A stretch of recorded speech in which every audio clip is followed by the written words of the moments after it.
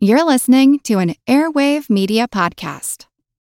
Welcome to From Beneath the Hollywood Sign. If you love old movies, Hollywood history, or the golden age of filmmaking, you've come to the right place. This is the podcast that talks about amazing stories of Tinseltown from another era and fascinating conversations with writer-producer Steve Cubine and actress-writer Nan McNamara. So, Steve, did Ava Gardner and Howard Hughes have a good relationship? Well, they did until he dislocated her jaw. What? Well, don't worry. She hit him back with an ashtray. From Beneath the Hollywood Sign is the gin joint for you.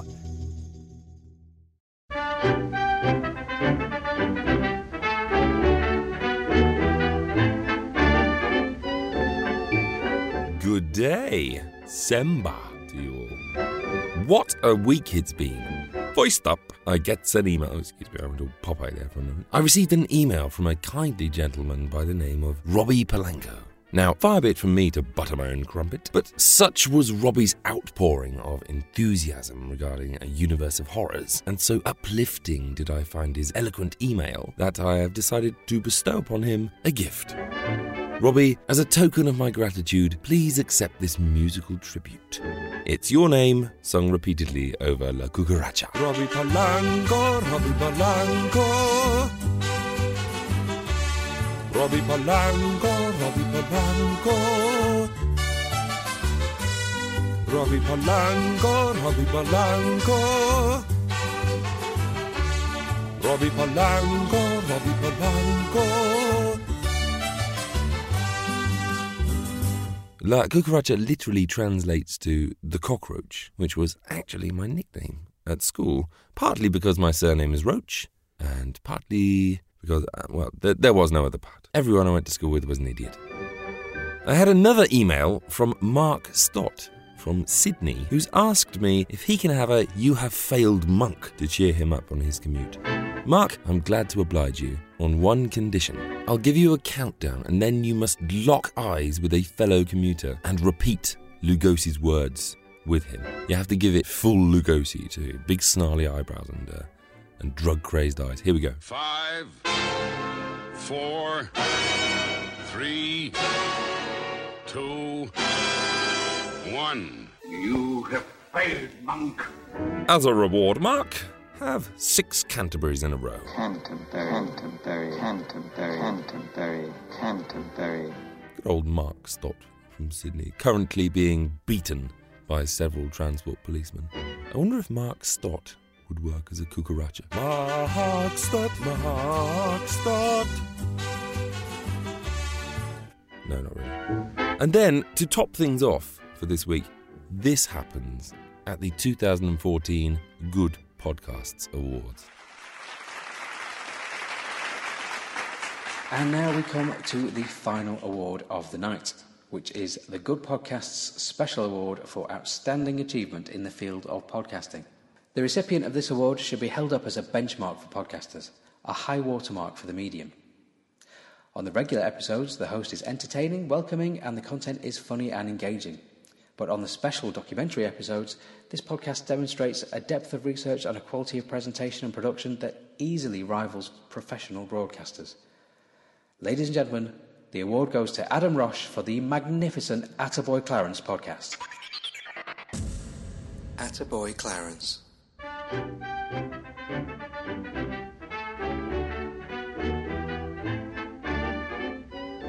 Happy episode 18 to you all.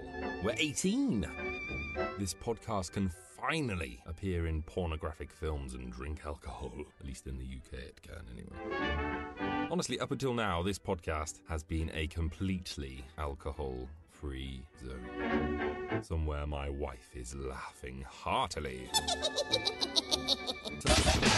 It's a great review. I couldn't have put it better myself. In fact, I didn't put it better myself. This, famously, was my attempt at a review. Walks past a poster for Canterbury. Canterbury! And then, all of a sudden, he hears a lady asking you, first class to Brighton. First class to Brighton, he says, while his eyes are closed and he's swaying next to the ticket office. Did you say first class to Brighton, sir? First class to Brighton. Oh, that'll be 2 and 6. You know, and it's just brilliant. No one notices. No one notices that he's bombed. He's been bombed. He manages to get to Brighton. He strangles 2 people.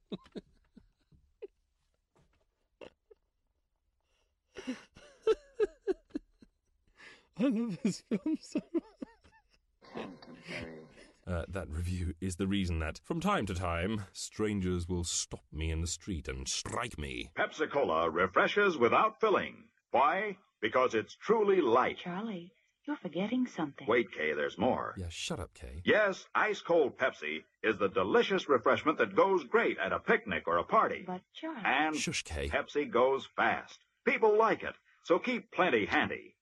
There. Oh, you did fine, except for one thing. Well, I mentioned lightness and how Pepsi refreshes and how fast it goes. Yeah, Kay, he did really well. You left out Pepsi sociability. You know the Be Sociable song. But, Kay, I can't sing. Yeah, Kay, give Charlie a break. He read his lines. What more do you want from Charlie, Kay? I can. Listen. Be sociable, look smart, keep up to date with Pepsi, drink light, refreshing Pepsi, stay young and fair and debonair, be sociable, have a Pepsi. You're a show-off, Kay. Well, at least I can say this. Pick up an extra carton of Pepsi today. Charlie wins, Kay. Please do. You just had to have the last word, didn't you, Kay?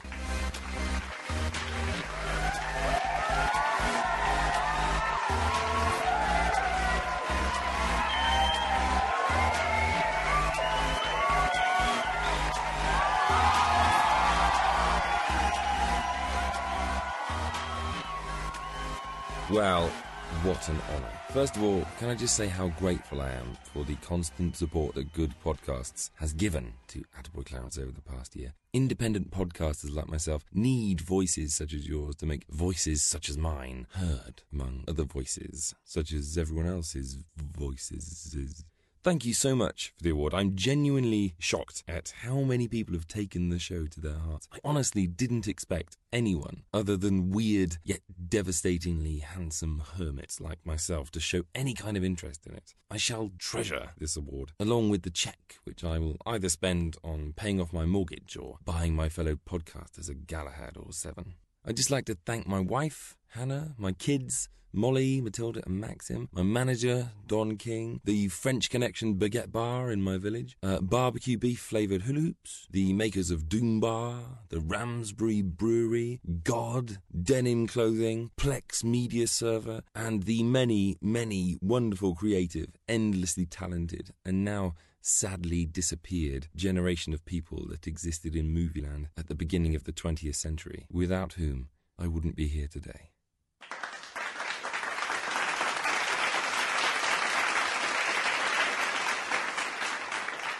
A hearty congratulations to Adam. I think even that acceptance speech alone shows you why he's a deserved winner.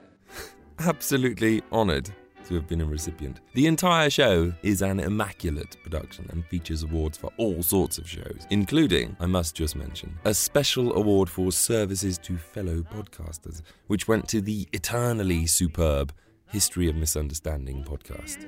Thoroughly deserved. Run for your subscribe buttons and hit them with a violent fervour.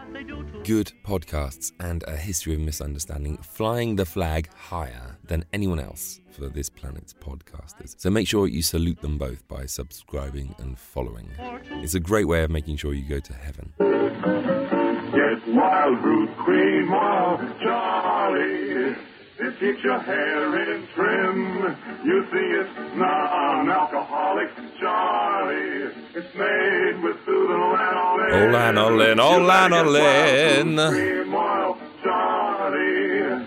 Start using it today. You'll find that you will have a tough time, Charlie. Keeping all those gals away. High up, Ollie. Get a bottle right away. Your druggist has it. A little goes a long, long way. You hear it screaming.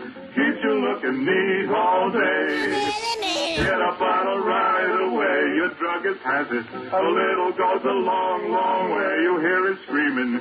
Keeps you looking neat all day. Jazz hands, everyone. Seeing as how it's Christmas soon, and seeing as how my latest special was a universe of horrors.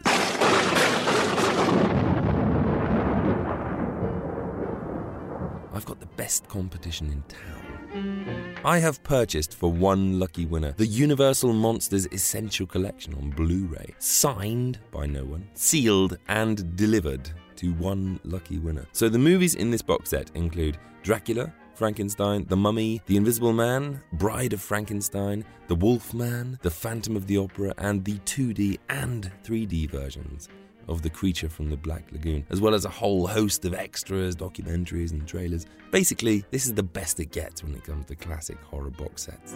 It's region-free, so you can enter from anywhere in the world, and all in stunning high definition. So to find out how to enter, keep listening.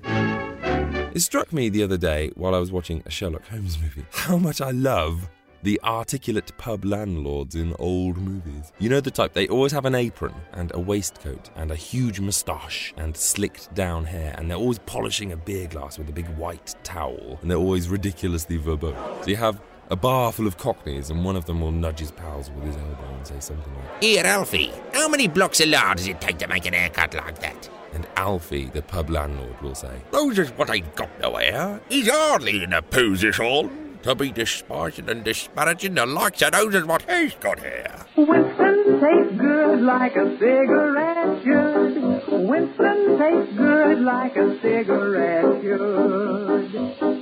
Winston gives you real flavors for rich tobacco flavors. Winston's easy drawing too. The filter lets the flavor through. Winston tastes good like a cigarette should. Everybody, Winston tastes good like a cigarette should. Throw your hands in the air. Winston tastes good like a cigarette should.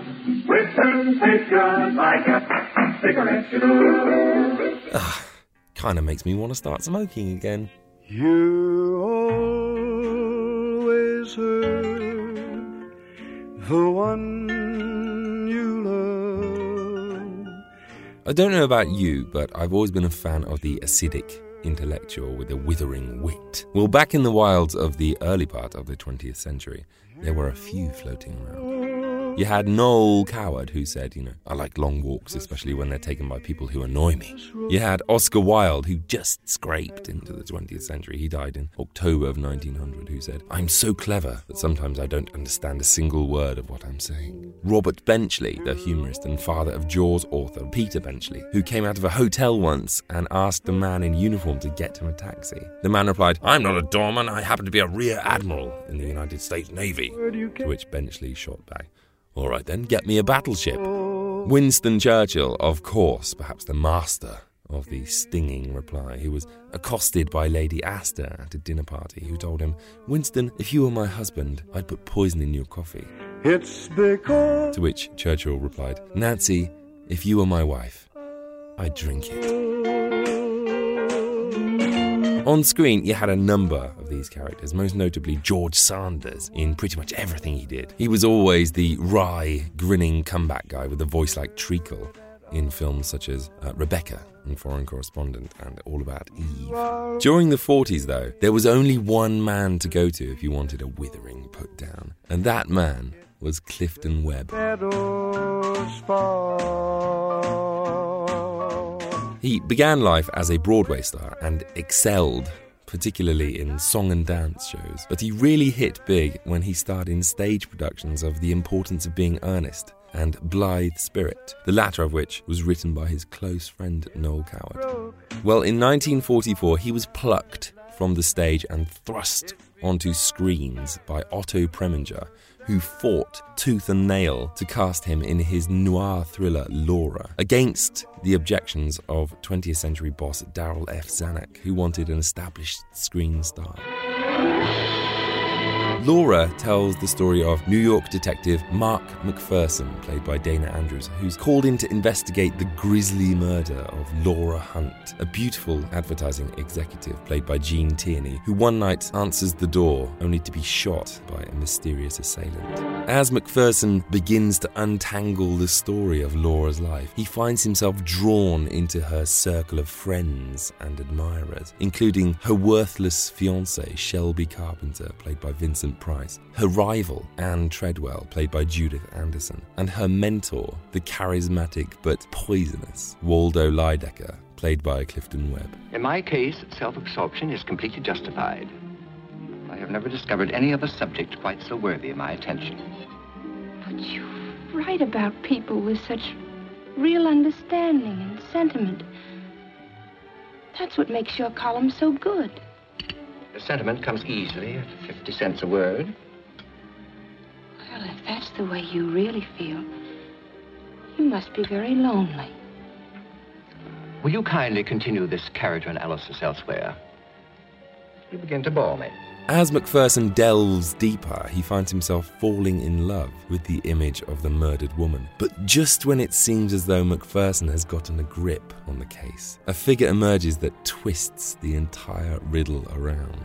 I don't need to tell you what a brilliant film Laura is. It's already a certified classic of mystery cinema and peopled with an absolutely dazzling cast. You have Vincent Price as the worthless fop, Judith Anderson, Mrs. Danvers herself, as the hawk-eyed love rival, the goddess that is Jean Tierney at her most staggeringly beautiful as the tragic Laura, who's the bright candle struggling to stay alight amongst the dark, chilly draught around her. Dana Andrews, who's admittedly hard to love but surprisingly easy to root for as the hard-boiled, no-nonsense detective who falls in love with Laura's portrait. And of course, that star-making turn by Clifton Webb, who waltzes onto the screen with a quill full of poisonous quotes, verbally body-slamming everyone he gazes down at. I don't use a pen. I write with a goose quill dipped in venom. If you come a little bit closer, my boy, I can just crack your skull with my stick. I'm not kind, I'm vicious. It's the secret of my charm. Laura, dear, I cannot stand these morons any longer. If you don't come with me this instant, I shall run amok. Nice little place you have here, Mr. Lydecker.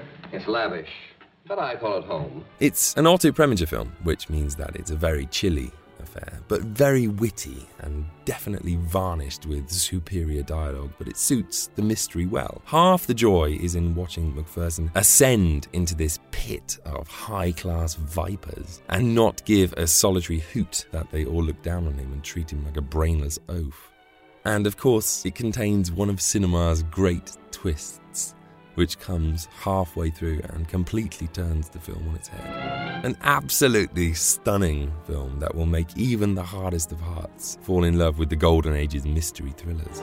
If you haven't seen it, then you are denying yourself a true cinematic pleasure. And if you have seen it, then trust me, it's been too long since you saw it last. In one fell swoop, Clifton Webb became Hollywood's go-to withering wit. He earned an Academy Award nomination for Best Supporting Actor, but lost to Barry Fitzgerald for the vastly inferior Going My Way. And throughout the rest of the 40s, turned in some fantastic performances in films such as The Razor's Edge and The Dark Corner. But in 1948, he again struck gold when he accepted a role in this smash hit comedy, Sitting Pretty. This saw Robert Young and Maureen O'Hara as Harry and Tacy King, a young couple with 3 rowdy boys and a disobedient dog, who've exhausted the town's supply of babysitters and are struggling to find anyone to help around the house. Hello, is this Mrs. Phillips? Good evening, this is Mr. King. Could I talk to Mabel, please? You see, she's in. Oh, Mabel! Yes, Mother? Mr. King on the phone. I guess he wants you to sit with his kids. Not me. Not while I'm conscious. Not those kids. Tell him I dropped dead. Hello? Yes, I heard Mrs. Phillips. She just dropped dead. Just as the family's about to reach breaking point, Tacy places an advertisement for a nanny, and it's answered by Lynn Belvedere, who sounds too good to be true. And for what? A babysitter, darling, a resident babysitter. Oh, you're crazy. I knew you'd say that. That's why I didn't tell you. Listen to what I put in. Somewhere there must be a struggling young person who would welcome a delightful room, private bath, full board, in exchange for sitting with 3 adorable children evenings and some light housework. Congenial, cultured atmosphere. Write fully, Box 2301. Aren't you stretching things a bit, calling our 3 adorable? Well, anyway, it seems to have snared her. This is her answer. Dear Sir or Madam, if not too late, I wish to apply for the position you advertised. I am engaged in a form of work which makes me indifferent to my surroundings, providing I have a place in which I can find solitude. I have studied psychology and am perfectly competent to handle children of all ages with efficiency and dispatch. Yours sincerely, Lynn Belvedere. Don't you think she sounds marvelous? However, it soon transpires that she is indeed a he, and not just any he, but a waspish, arrogant, self-proclaimed genius of a he. This is quite a shock, you see. Well, we weren't expecting him. Well, I naturally thought you were a woman. You know. Your advertisement, of which I have a copy here, made no mention of sex.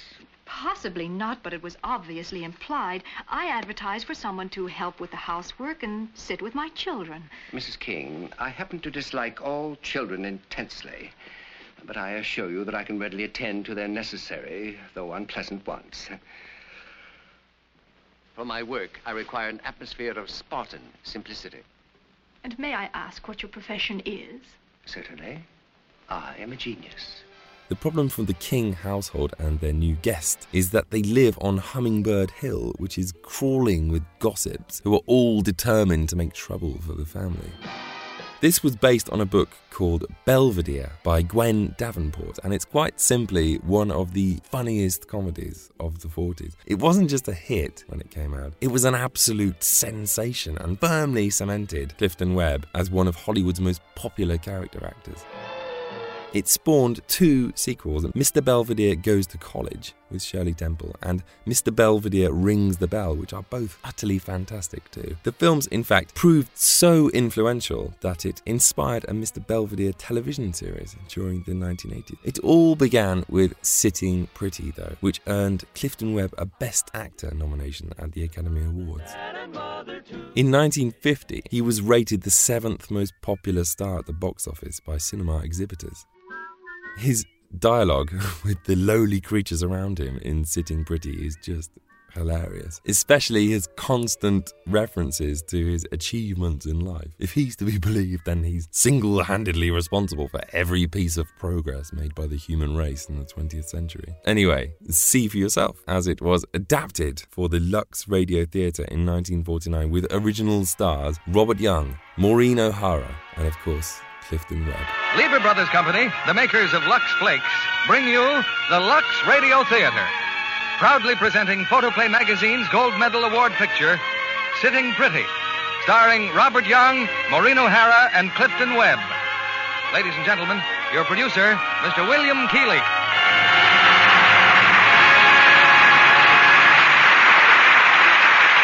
Greetings from Hollywood, ladies and gentlemen. This is the big night of the season in the Lux Radio Theater, because tonight we present the picture that you, the moviegoers of America, have chosen as the one you like best in 1948. It's that delightful comedy, Sitting Pretty, selected by you in a nationwide poll for Photoplay Magazine. Our stars are Maureen O'Hara, Clifton Webb, and Robert Young, the original cast, which made the picture a hit for 20th Century Fox.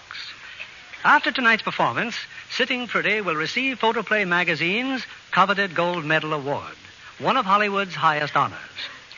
We had an idea some time ago that Sitting Pretty might win this award because every mail has brought requests for it. These letters told us what you thought of Lux Flakes, too. And I'm sure that if we could take a poll of housewives, their Gold Medal Award would go to Lux Flakes. Here's the curtain going up for Act 1 of Sitting Pretty, starring Clifton Webb as Lynn Belvedere, Robert Young as Harry, and Maureen O'Hara as Tacy.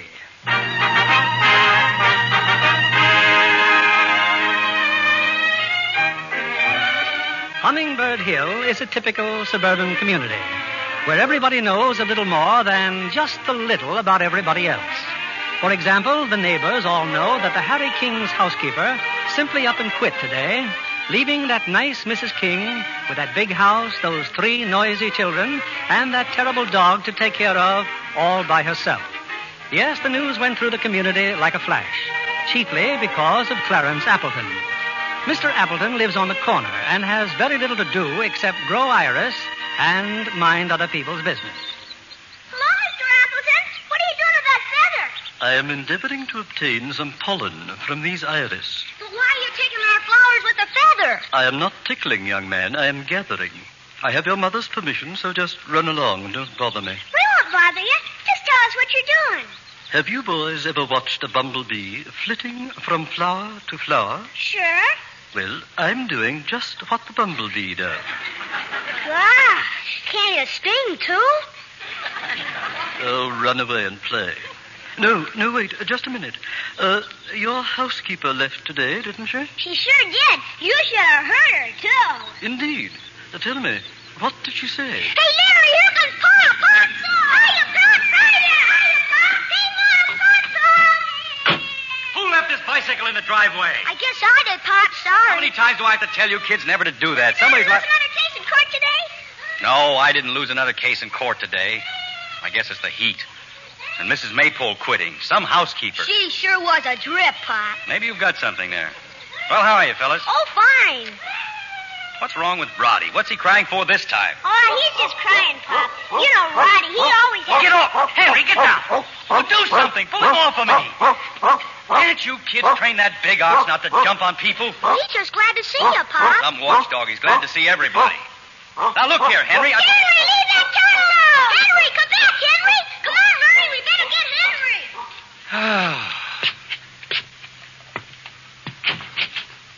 Harry. Hi. Hello, honey. Bad day, huh? I'm sorry about Mrs. Maypole. Oh, Harry, she knew we had 3 children and a dog when she took the job. Now, don't worry, honey. You'll find somebody else. Say, isn't that Clarence Appleton in the garden? What the devil's he doing? Oh, that? Well, it seems that we have a very healthy male iris, and he asked if he could have some pollen so he could breed one of his own. You don't say. Well, at least we should get our choice of the litter. Oh, Harry, please. Now, about Mrs. Maypole. Well, I've decided that we just can't afford a regular housekeeper anyway, unless, of course, you got that raise. Well, no, not yet. But being invited to the boss's house for dinner is a hopeful sign. Who'd you get for a sitter tonight? I didn't, Harry. You didn't, but we're due there in an hour. Oh, I phoned at least 15 of the little darlings. They're all tied up, sitting. Oh, it's no use, Harry. Just phone Mr. Hammond and tell him that we can't come. Okay, Tacy. He'll probably fire me, but okay. Sometimes I wish he would fire you. The sooner you stop letting Mr. Hammond kick you around Look, my and... love, for the last time, there's more to starting a law practice than just hanging out a shingle. You have to make contacts, and the only way you can do that is with an old established outfit. You know I'm right, don't you? Well, I know you're a lot brighter than Mr. Hammond thinks you are. Thank you. Now, what are we going to do about a sitter? I mean, for the future. I'll tell you what we're going to do. We are going to advertise. I'm going to put an ad in the paper for a resident sitter. What? A resident babysitter. Someone who can live in the spare room. Oh, you're crazy. Oh, I knew you'd say that. But just you wait and see. There must be someone we can get.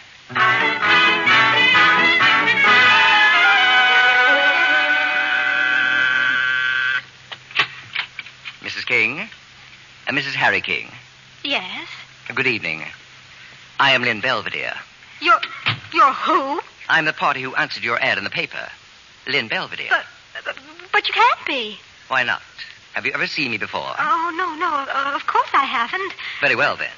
Well, this is quite a shock. You see, we advertised for a sitter and, naturally we thought you were a woman. In your letter... Your advertisement, madam, of which I have a copy, makes no mention of sex. Possibly not, but it was certainly implied. I need someone to help with the housework and sit with my children. Mrs. King, I happen to dislike all children intensely. But I assure you that I can readily attend to their necessary, though unpleasant wants. Sorry. I've just had a long and very trying journey in the day coach. May I see my room? Your room? But my husband isn't home yet. That, if I may say so, is a matter of complete indifference to me. I take it you are not retaining my services to sit with him. But he's at the station. He's looking for you. I left the station 20 minutes ago. Well, he's expecting a woman. We just assumed that you were a woman. You have made that painfully clear, Mrs. King. Now, may I please see my room? Why, well, I guess so. It's upstairs. Thank you. Hi, Mama. Boys, what are you doing still up? Now, go back to your room and go to sleep. Is he a babysitter? Gee whiz. These are my sons, Mr. Belvedere, Larry and Tony. The baby's asleep. Well, that's a blessing, isn't it? Mom, why is it a man? They seem to be quite fascinated by you, Mr. Belvedere. The fascination, I assure you, is not mutual. Oh, this is the room, Mr. Belvedere. We tried to fix it up as nicely as we could. Of course, since you're a Mr. and not a Miss, one or two things are obviously a little out of place. Flowers? Yes, I cut them myself this afternoon. I'll just drop them here in the wastebasket. For my work, Mrs. King, I require an atmosphere of spot and simplicity. And may I ask what your profession is? Certainly. I am a genius. Well, good night, Mr. Belvedere. Good night, Mrs. King. Harry, is that you? You and your cockeyed classified ads. You never even got off the train. Well, darling... darling, I've got something to tell you. While you were gone... So funny? Well, tell me. I'm afraid to. You socked me. Oh, stop the comedy and tell me, Mrs. King. Yes? Before I retire, may I inquire what time you serve breakfast? About 7:30. Thank you. Perhaps I should tell you now. I like fruit juice, coffee, and thinly sliced gluten bread, toasted. I'll try to remember. Thank you. Good night. Who in the heck was that? That, darling, is Lynn Belvedere. Huh? Stacy, it's a man!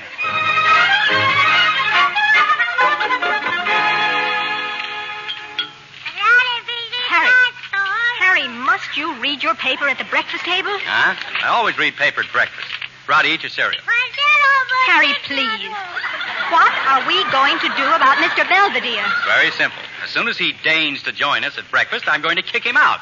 Right on his ear. Gee whiz, Pop. I think Mr. Belvedere's kind of cute. Me, too. Besides, he says he's a genius. Well, I don't think he's cute, and genius or no genius, I'm going to see Mr. Belvedere right now. Oh, I'd better go up with you.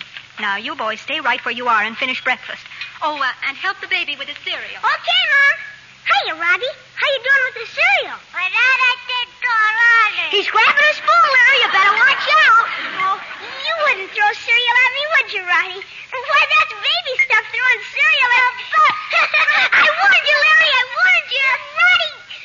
Oh, gee whiz, right in my hair. Mr. Belvedere, kindly open your door. Not a Mr. sound. Belvedere. Not a sound, Harry. He's probably still asleep. Well, we'll soon find out. Good morning. Oh, Harry, look. He's standing on his head. Good morning. You are standing on your head, aren't you? I am.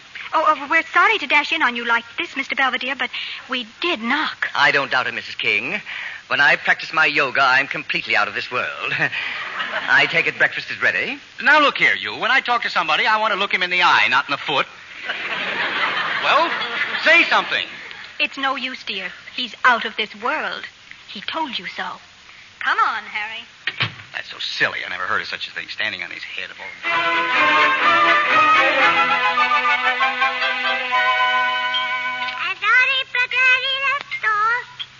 Here's your coffee, Mr. Belvedere. Thank you. Oh, Roddy, no. Now put down that spoon. Roddy, all over Mr. Belvedere's sleeve. Don't do that, little boy. Now, look here, Belvedere. A joke is a joke, but this can't go on. Kindly be more precise, Mr. King. What can't go on? You're staying here, that's what. I'm perfectly willing to carry out my end of our agreement. I see no reason why you should default on yours. But it's impossible. You couldn't do the things we require. For example, could you bathe Roddy?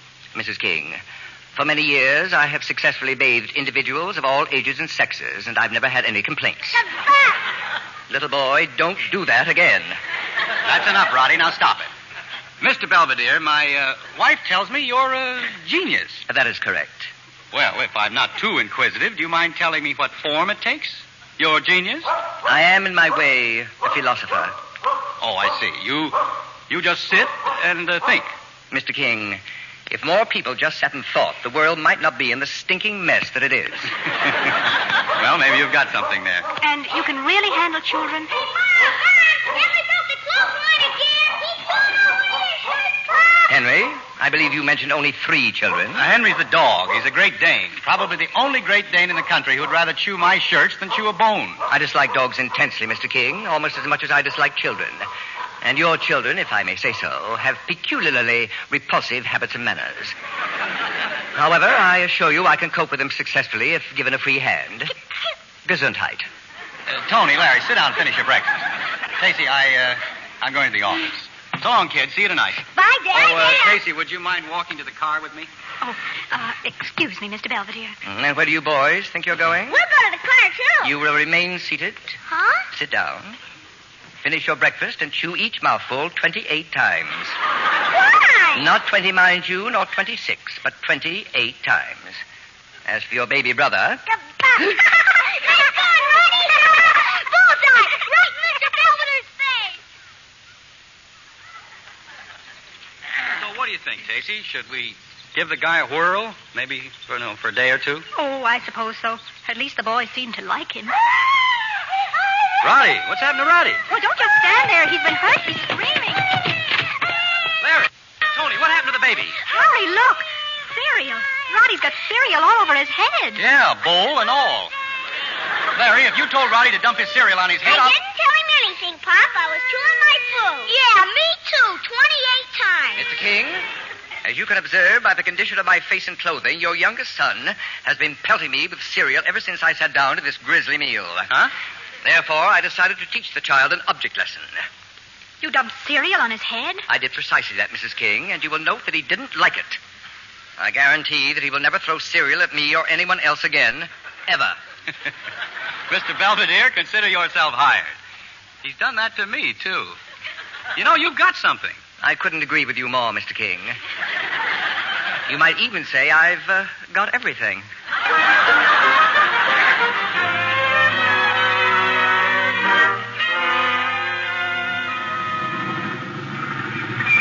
Hiya, fellas. Hiya, Pop. Hey, look at us. Well, what goes with you two? We're standing on our heads, Pop. Mr. Belvedere taught us. It's yoga. Oh, it feels swell. He says it relaxes you. Well, just be careful you don't relax so much you break your necks. We won't, Pop. Hi, baby. Everything under control? Hello, darling. Oh, Harry, he's terrific. He's got the kids out there standing on their heads. And they love him. They've been as good as gold all day. They've what? He gave Roddy a bath, and there wasn't a peep out of him. Well, I'll be... Hey, the dog, what's the matter with Henry? Is he sick? No, darling. But he must be. Look, he just walked in and lay down. Casey, that's the first time I've ever seen Henry walk. Every other time he's just galloped. He's not barking. No, darling. It seems that Mr. Belvedere used to be a dog trainer or something. Huh? And he had a long talk with Henry this morning.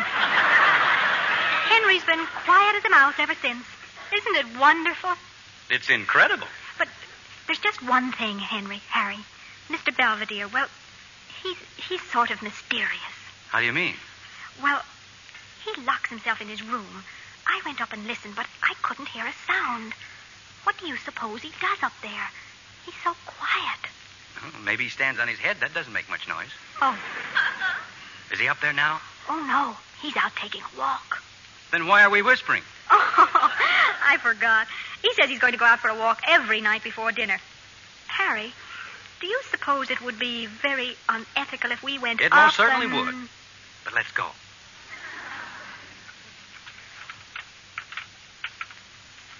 But I know it's the right key, Harry. Funny it doesn't work. Well, if it's the right key, it's got to work. Here, let me do it. You're wasting your time, Mr. King. Oh. Hello. Good evening. Knowing human nature as I do, I suspected that you might try to snoop. This is a new lock on the door. But it can't be. I didn't order a locksmith. There was no occasion to, Mrs. King. I am an expert locksmith. And now, if you'll excuse me, I will see you both later at dinner. Harry, will you, well, you'd better tell the boys to come in and wash. That won't be necessary, Mr. King. They're scrubbing their grimy little paws right now.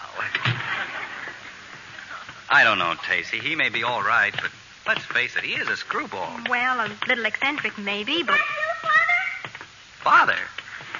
Since when am I father? Pardon me, sir, but I wish you'd see if Tony and I are good and clean. Are we, Father? Mr. Belvedere says that cleanliness is next to godliness. Well, dear, need I say more? I guess he stays, Tacy.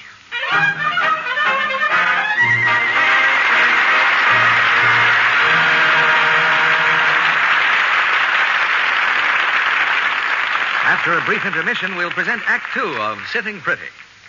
What is that book you were chuckling over, Libby? Oh, Chicken Every Sunday. Oh. 20th Century Fox has just made a movie of it, and the picture was so funny, I wanted to read the book and laugh all over again. I think Dan Daly is great as the dreamer looking for Easy Street. And Celeste Holm makes such a practical wife. She loved the chance to play such a natural role. Life in Mother's boarding house provides plenty of human situations. I remember the scene in Chicken Every Sunday where Celeste is washing dishes and Dan insists on taking over. Well, they had a good many retakes on that to get it just right. Celeste washed quite a pile of dishes, all told. And she was very pleased that the studio gave her Lux Flakes to do them. What could be more natural? Millions of women who care about their hands never use anything else for dishes. Lux Flakes are so mild and gentle, they don't redden or roughen hands, as strong soaps often do. And yet it costs so little to use Lux Flakes for dishes 3 times a day, it's really easy on the budget.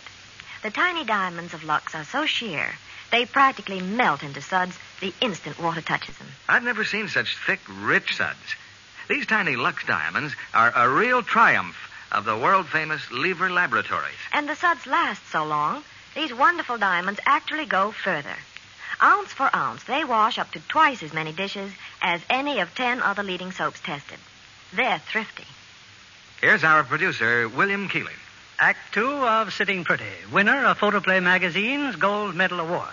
Starring Maureen O'Hara as Tacy, Clifton Webb as Lynn Belvedere, and Robert Young as Harry.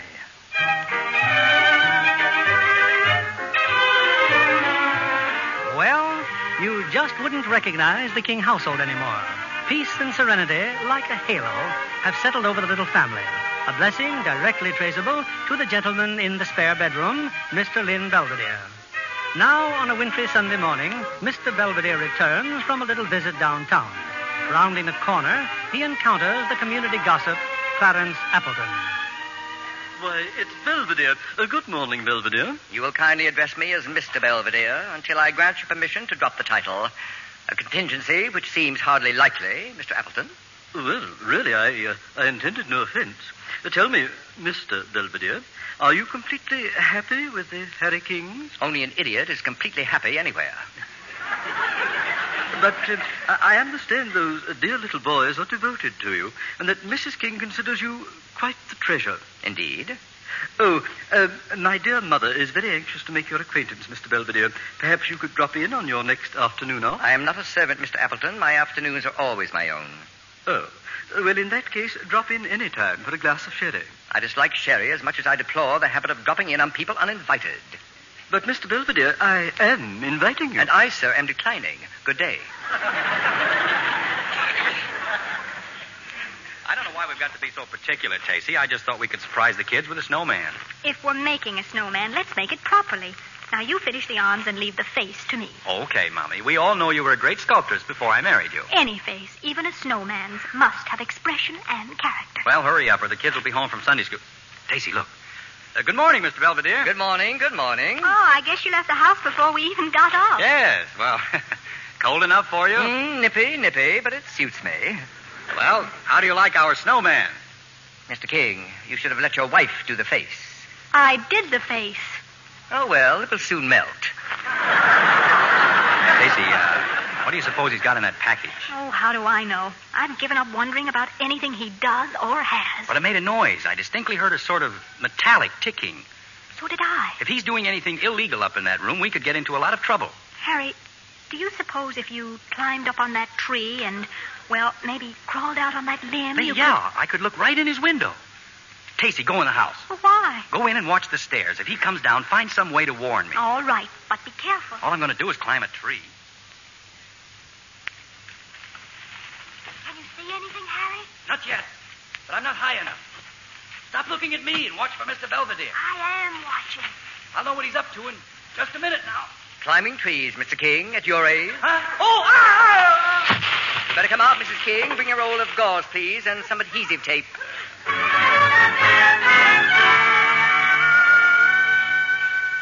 Ow, ooh, take it easy, will you? That's my wrist. Kind of keep still.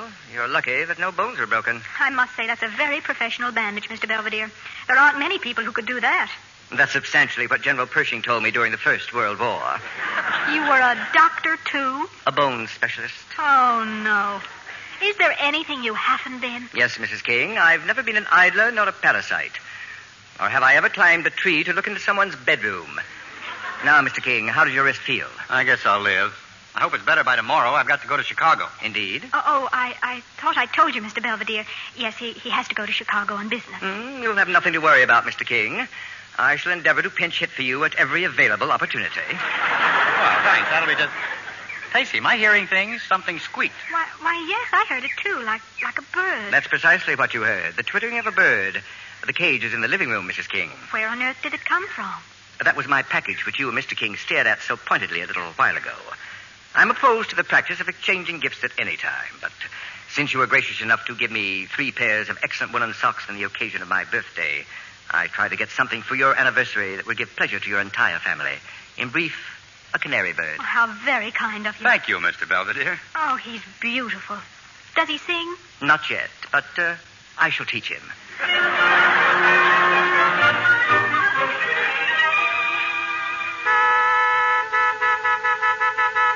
Hey, Tacy, go out and tell Bill to lay off that horn, will you? But, darling, you've got to catch a train, and if Bill and Edna are driving you to the station, Nobody's driving me to the station. I've just decided I'm not going to Chicago. Well, why not? I can't go. I can't leave you here alone with Belvedere. Alone with... Are you out of your mind? Well, you seem to find him very attractive, Tacy. I find the Grand Canyon attractive, too, but that doesn't mean that I'm in love with it. You're mad about him. Oh, I am insane with passion. Now, look, Tacy, I'm not suggesting that you and Belvedere will carry on while I'm gone, but... Oh, that's darn white of you. But you know how gossip starts, and, well, I just Look, thought... would you feel any better if I slept at Edna's house while you're gone? Well, yes. Yes, I would, definitely. The kids won't like it. Well, I'll break it to them gently when they get home from school. You, sure you don't mind? Certainly I'll mind. But every night I'll go over to Edna's and Bill's. Now pick up your bags, darling, and beat it. Don't I get a kiss? No. I'm a one-man woman, and my heart belongs to Belvedere. Oh, for heaven's sake. I'm coming, Bill. So long, honey. You should be very gratified, Mrs. King. Oh, Mr. Belvedere. If you'll permit the observation, I believe your husband was actually jealous in his sophomoric fashion. Mr. Belvedere, don't you consider eavesdropping a bit unethical? Unethical, but fascinating. I particularly enjoyed your comparing me to the Grand Canyon. Now, there's rugged grandeur. You'll pardon me, Mrs. King. It's time I gave Roddy his bath.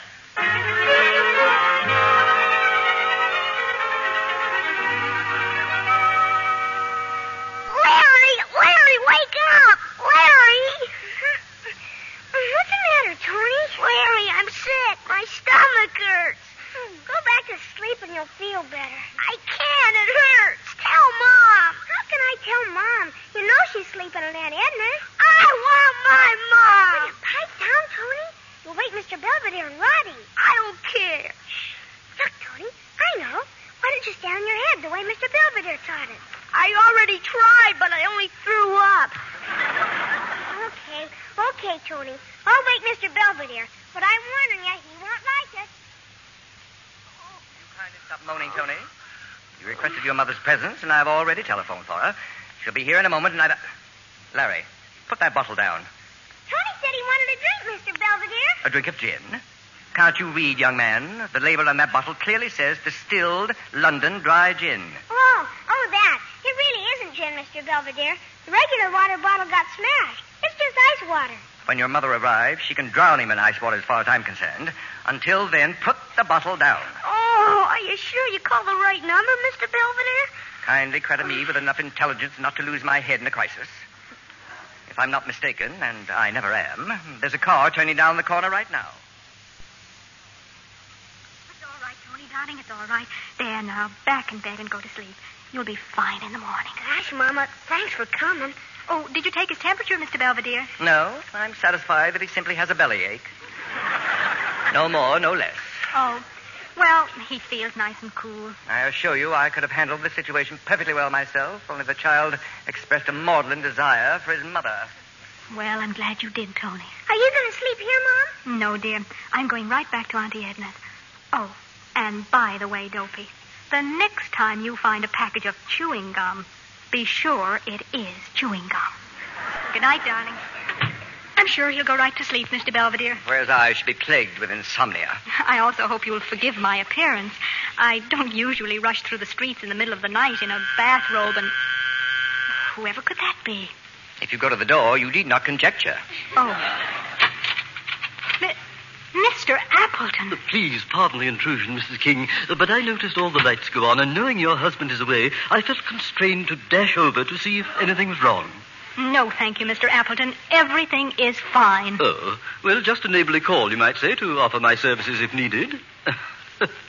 I can see that they're not. And how did you know our lights had gone on? Did you borrow your mother's binoculars, or were you perhaps looking for pollen on your iris? Put down that bottle, Mr. Belvedere. I shall, Mr. Appleton. I merely intend to have a drink. Well, I can see that I'm not needed here. Your vision is remarkably accurate. Evil-minded little worm. Mrs. King, do you know anyone who has a beehive? A good swarm of bees could ruin his iris. I know. But how could you get them to swarm? Now, don't tell me you were also a beekeeper. That is correct. Well, good night, Mrs. King. Good night, Mr. Belvedere.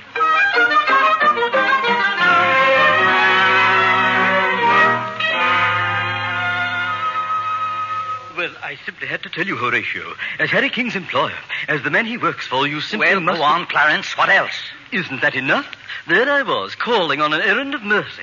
Belvedere in his pajamas, and Tacey King in a negligee, cavorting about and guzzling gin. This is awful. The wife of my own employee. Well, I'm sending for Harry King at once. Oh, I don't suppose you let this get around, Clarence. You haven't told anyone else. Well, hardly anyone, Horatio. Drunk. 3 o'clock in the morning. Miss Adams, take a telegram to Harry King.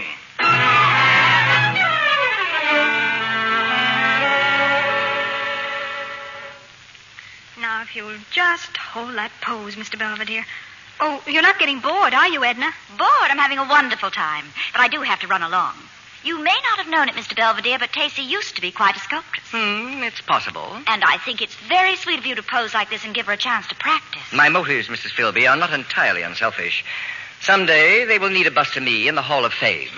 The only virtue you lack, Mr. Belvedere, is modesty. I do not consider that a virtue. Oh, I do. Harry is very modest. Your husband has a great deal to be modest about. Don't let him get you down, sweetie.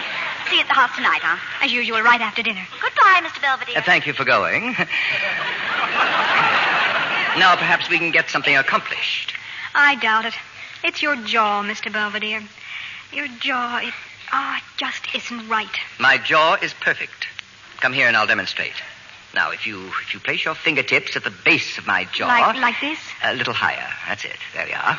Now, feel how the orbicularis oris operates. Now, over here, at the jawbone. Well, can't you feel it? Oh, yes. Well, this is a cozy little scene. Harry! Why, darling, what a wonderful surprise. I didn't expect you till Thursday. It's pretty obvious you didn't. Would you mind telling me just what you two were doing? I was permitting your wife to massage my larynx. And I might add, Mr. King, that your greeting to Mrs. King is scarcely cordial. I'll greet my wife any way I like. Harry! I came back from Chicago because Mr. Hammond sent for me. I just came from his office with my head so full of gossip that I don't know whether... Gossip? What gossip? About you and Belvedere. Now, look here, Tacey. Stop raising your voice. I'll raise the roof if I want to. Tacey, look, I'm willing to believe that all these rumors about a drunken orgy with Belvedere are somewhat garbled, but... So that's it. The fine hand of Clarence Appleton. But my gosh, Tacey, just now when I came into the house, you were practically holding Belvedere in your arms. She was merely feeling my bone structure. You shut up and listen. I am listening. All I can hear is a typical suburban husband reacting in a typically stupid and stuffy manner to a typical tempest in a teapot. He's right. And as for that drunken orgy, Tony got us all up in the middle of the night with a stomach ache. I dashed over from Edna's and I wasn't in the house 10 minutes when that horrible little Mr. Appleton came snooping around. Oh, well, I imagined it was something like that. Look, I'll admit it's all pretty silly, but... Well, but what? Well, I was just thinking that perhaps it might be simpler all around if Mr. Belvedere sought employment elsewhere. I see. To satisfy malicious gossips like your dear boss and Clarence Appleton, you want us to kick Mr. Belvedere out. In a word, yes. And that is your final decision, Mr. King? Yes. I'm sorry, but that's final. No, Daddy, no. Oh, hi, kids. Please let him stay, please. Please, Father, I'll do anything you want, only please don't send Mr. Belvedere away. That's enough of that. Your father's not the type to be swayed by sentimental pleading. Don't let him go, Father, please. We love Mr. Belvedere. Don't go, Uncle Lynn. Little boy, don't ever again, as long as you live, dare to call me uncle. By no stretch of the imagination could I possibly be a relative of yours. My name is Mr. Belvedere. Is that clear? Yes. Yes, sir. Yes, sir. That's better. What the heck's the matter with Roddy? Children are psychic, Mr. King. They can sense impending disaster. Okay, I know when I'm licked. You can stay. What? Roddy, stop crying. And listen, the canary bird. He's singing.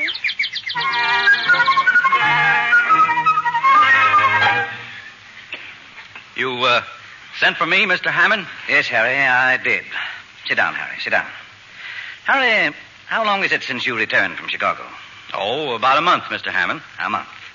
Harry, the firm of Horatio J. Hammond and Associates has a spotless name in this community. Absolutely spotless. Yes, I'm sure it has. And as I told you about a month ago, I consider it mandatory for all connected with this firm and their wives never to incur the slightest gossip of a scandalous nature. Oh, now, wait a minute. If you're still harping about those stupid rumors... I do not harp. Harry, where was your wife last night? Now, look here, Mr. Hammond. This has gone far enough. I agree with you. Last night, your wife and Mr. Belvedere were seen together at the Crystal Cafe. They were dancing the rumba. That's ridiculous. Last night, Tacey and Edna Philby attended a lecture at the Women's Club. You were with your wife? No, I wasn't. I was tired and I went to bed early. I don't doubt that Tacey might have attended the lecture. But I know that after the lecture, she was dancing the rumba with Mr. Belvedere at the Crystal Cafe. I saw them there myself. So did my wife, Mrs. Hammond. So did Clarence Appleton and his mother. Now for the details. Oh, it hurts me, Harry. It hurts me deeply to tell you this.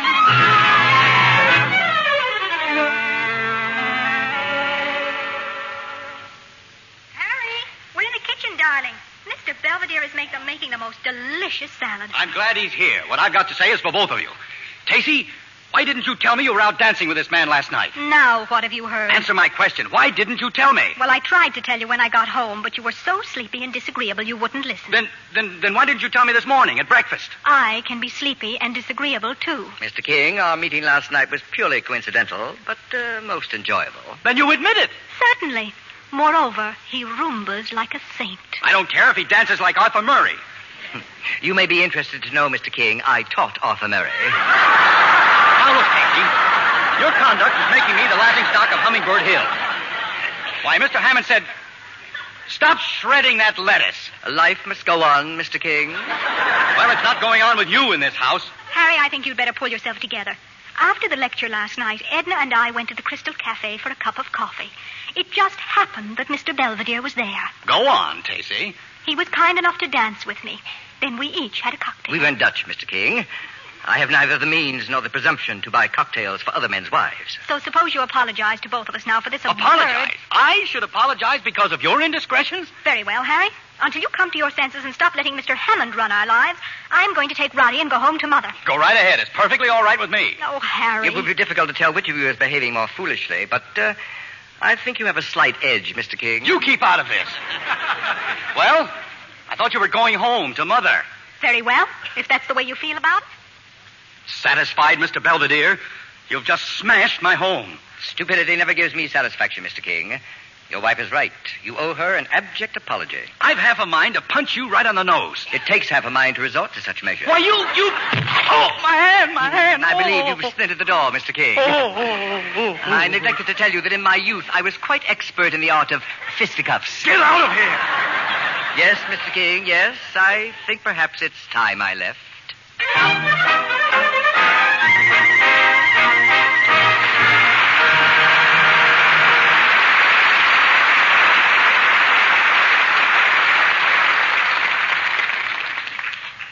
We pause now for station identification.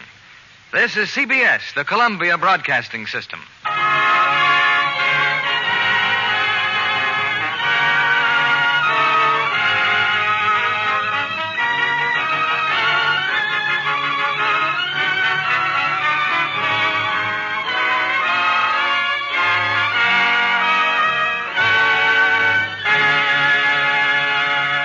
Before we bring you Act 3 of Sitting Pretty, I'd like to have you meet our special guest, Helen Westcott, an ambitious young player who spends her free time as well as her working hours on the 20th Century Fox lot. How about that, Helen? I just can't keep away, Mr. Keeley. I get a real thrill out of watching the stars work. Then, if you saw A Letter to Three Wives being filmed, you had a chance to watch three stars at once. Yes, I did. Linda Darnell is wonderful, the perfect glamour girl. And I think Ann Sothern is absolutely right for a smart, successful career wife. Jean Crane has the most sympathetic role, perhaps, as a young wife who doesn't know how to live up to the country club crowd. It was exciting watching those big country club dad scenes in A Letter to Three Wives. But they worked on them so long, I felt sorry for Jean. She said her nylon stood up better than she did, under the strain of so much dancing. I'm sure Lux Flakes had something to do with that, Helen. Oh, you're right, Mr. Kennedy. The wardrobe girl told me it's a rule of the studio always to use Lux Flakes for stockings, just as they do for everything washable. These tiny diamonds of Lux are a real economy. Scores of strain tests on all kinds of stockings prove it. Washing stockings with strong soap or rubbing with cake soap make runs come quickly. But with Lux Flakes, even sheer nylons last twice as long. I do believe that's true, Mr. Kennedy. I'm devoted to Lux Flakes myself. Well, then you've probably noticed how much faster these tiny diamonds of Lux dissolve. They bubble up into suds the instant water touches them. Make richer suds, too, that last and last. They're such perfect care for stockings, it's no wonder 90% of the makers of stockings recommend these tiny diamonds of Lux. Thank you for coming tonight, Helen Westcott. Thank you. Back now to our producer, William Keeley. The curtain rises on the third act of Sitting Pretty. The Photoplay magazine Gold Medal Award winner, starring Clifton Webb as Lynn Belvedere, Robert Young as Harry, and Maureen O'Hara as Tacy.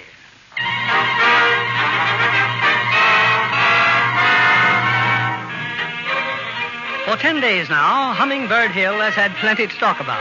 Tacy has taken the baby and rushed off to her mother's. Mr. Belvedere has mysteriously disappeared. And Harry is struggling unhappily to keep together what remains of his home. But now, something akin to an atom bomb has suddenly struck the community. A new novel has appeared in all the bookstores, and the critics are raving about it. Unknown author writes brilliant satire of life in the suburbs. Sensational new novel hailed as best in years. First and second printing sold out. Entire country clamoring for copies. And what has this book to do with Hummingbird Hill? Plenty. It's all about Hummingbird Hill and the people who live there.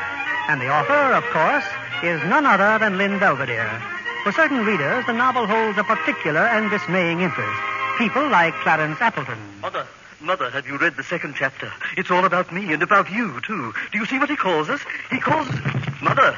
Mother, speak to me. It's Clarence. It's your boy, Clarence. Mother!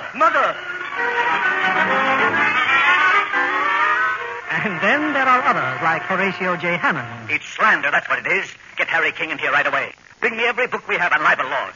Why, I'll sue to the highest court in the country. The whole town will sue. He's made fools of every one of us. Yes, Lynn Belvedere has used Hummingbird Hill as the background for a wonderfully witty book.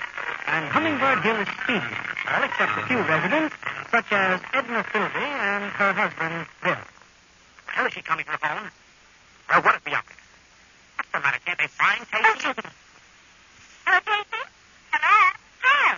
Oh, Tacy, how are things at home? That was you, Edna. That's not your phone. But everybody panic. Well, it seems your precious Mr. Belvedere has written a book. All the time he was living with you, he was collecting notes on Hummingbird Hill. You knew that's what he was doing? Oh, no. I mean, I've seen the advertisements for the book, but it's all sold out here in Fort Wayne. Well, go on, Edna. Tell me what's happened. Well, in the first place, Harry's just been fired. But why? For harboring Belvedere under his roof. Hey, tell her about me. Oh, yeah. And when Bill tried to stand up for Harry, old man Hammond fired Bill, too. Oh, my gosh. And you know what they're going to do this afternoon? Some movie company's going to make a newsreel right at your house. A newsreel? Uh-huh. They're bringing Belvedere back to get some intimate shots of the master at the scene of his triumph. Edna, put Harry on the phone. I've just got to speak to Harry. Well, I'm sorry, Tacy, but we don't know where Harry is. Well, what's happened to him? Oh, probably nothing. He's probably just out somewhere looking for a nice soft shoulder to cry on. Bill says that he... Tacy! Hello! Well, the part about the nice soft shoulder must have worked, Bill. 10-1, Tacy takes the first plane home.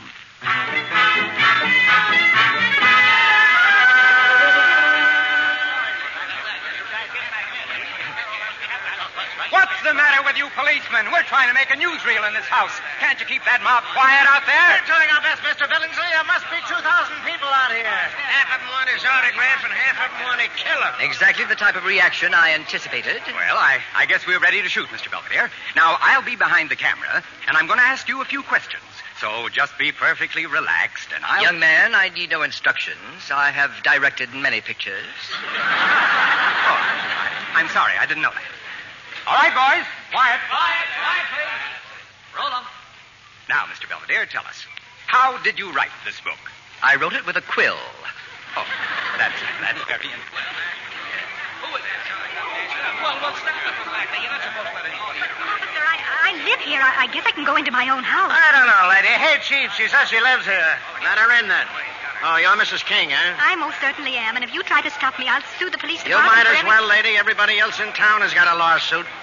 Let her through, Al. Mom, it's Mom! Tony, look! Larry, Tony. Oh, you darlings. Oh, I missed you so much. Where's Daddy, Mom? Oh, I left him with Auntie Edna. Oh, it's so good to see you. Where's Daddy? He's inside, Mom. They're letting him watch the movie. Well, we're going to watch, too. Come on.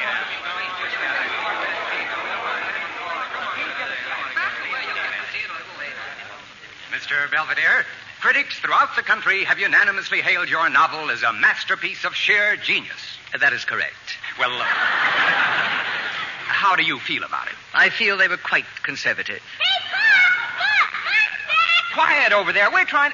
Cut. That must be Mrs. King. It certainly is. Oh, Tacy. Gosh, I'm glad to see you. Oh, I had to come back, darling. I came the minute I heard you were in trouble. Don't worry. It'll all work out all right. I've been such a dope, Tacy. You have indeed.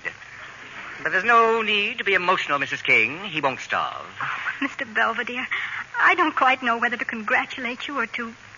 Strike me with a baseball bat. Well, yes.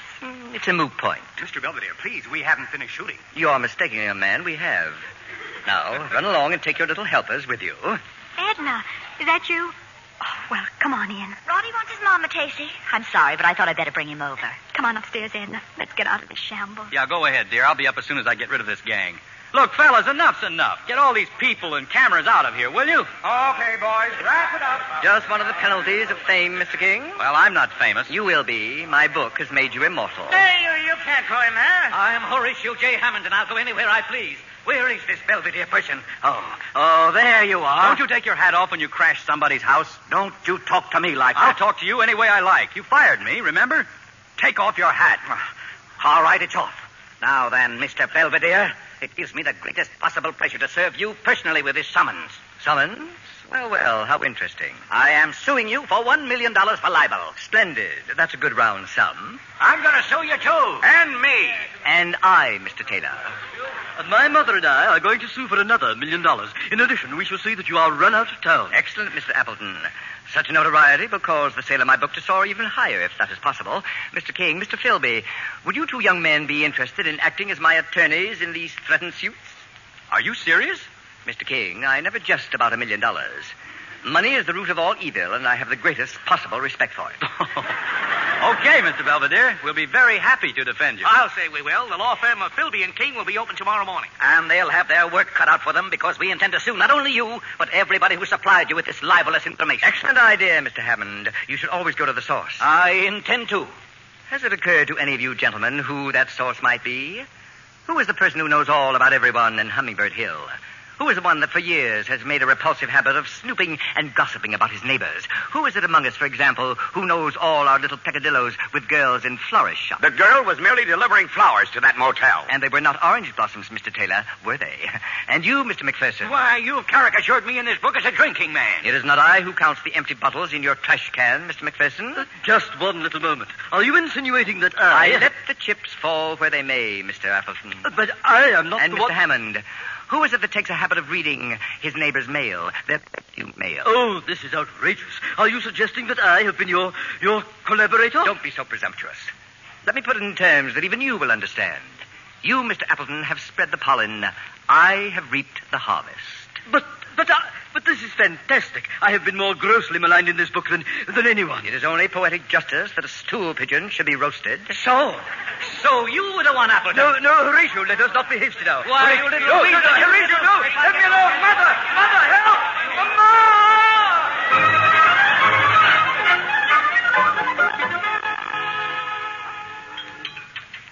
More toast, Harry? Coffee? Thanks, Stacy. Hey, take a look at this. They've got Clarence Appleton's picture in the paper. Boy, what a shiner. I bet it nearly killed him when Mr. Hammond went over and trampled down his iris bed. Well, how would you like to go celebrating tonight? Love to. Would you care to take me dancing? Dancing? Remember, I don't dance as well as Mr. Belvedere. No, dear, but you're much prettier. Uh-oh. Wait a minute. We can't go anywhere. Who'll sit with the kids? I will. Mr. Belvedere. The mere fact that I have been catapulted into fame does not blind me to the obligation I undertook here. Mr. Belvedere, you're an amazing man.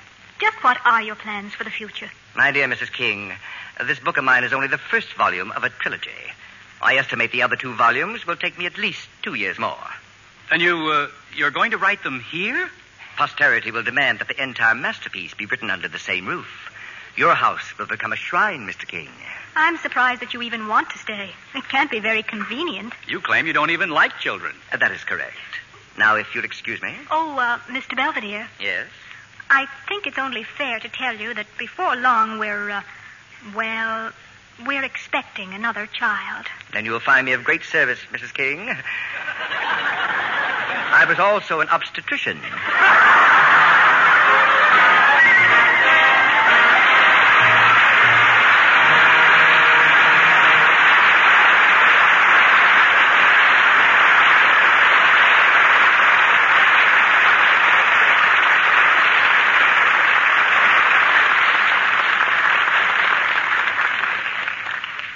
Our stars will return for their curtain calls in a moment. All aboard for London, Paris, Cairo, Honolulu. But hurry, it's the chance of a lifetime. Don't miss the boat in Lever's sensational $50,000 travel contest.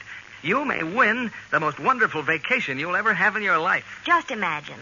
First prize is a round-the-world tour for 2. All travel expenses paid, plus $1,000 pocket money and $700 for new clothes.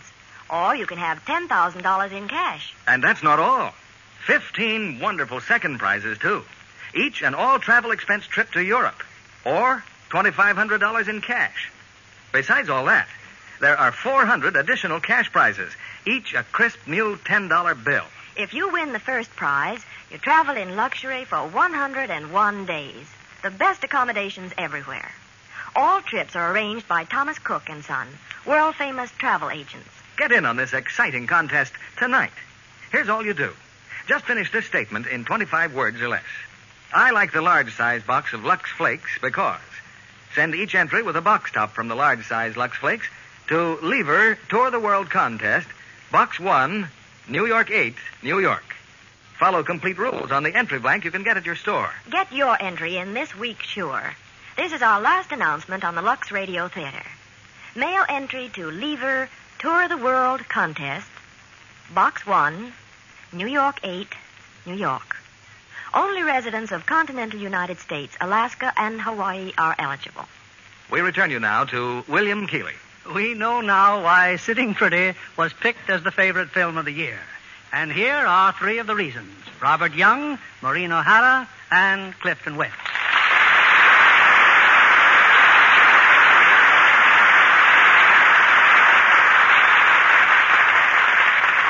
Bill, we'd all like to tell the audience how pleased we are by their selection of Sitting Pretty. And I think Clifton Webb deserves a special credit for his portrayal of Mr. Belvedere, which has won him a nomination for the Academy Award.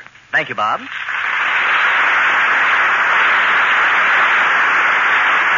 now, of course, 20th Century Fox has starred Clifton in a sequel to Sitting Pretty. The new film is Mr. Belvedere goes to college. Imagine me in college, the all-American tackle of 1949. There you go then, the magnificent Clifton Webb alongside Robert Young and Maureen O'Hara in Sitting Pretty, courtesy of the Lux Radio Theatre.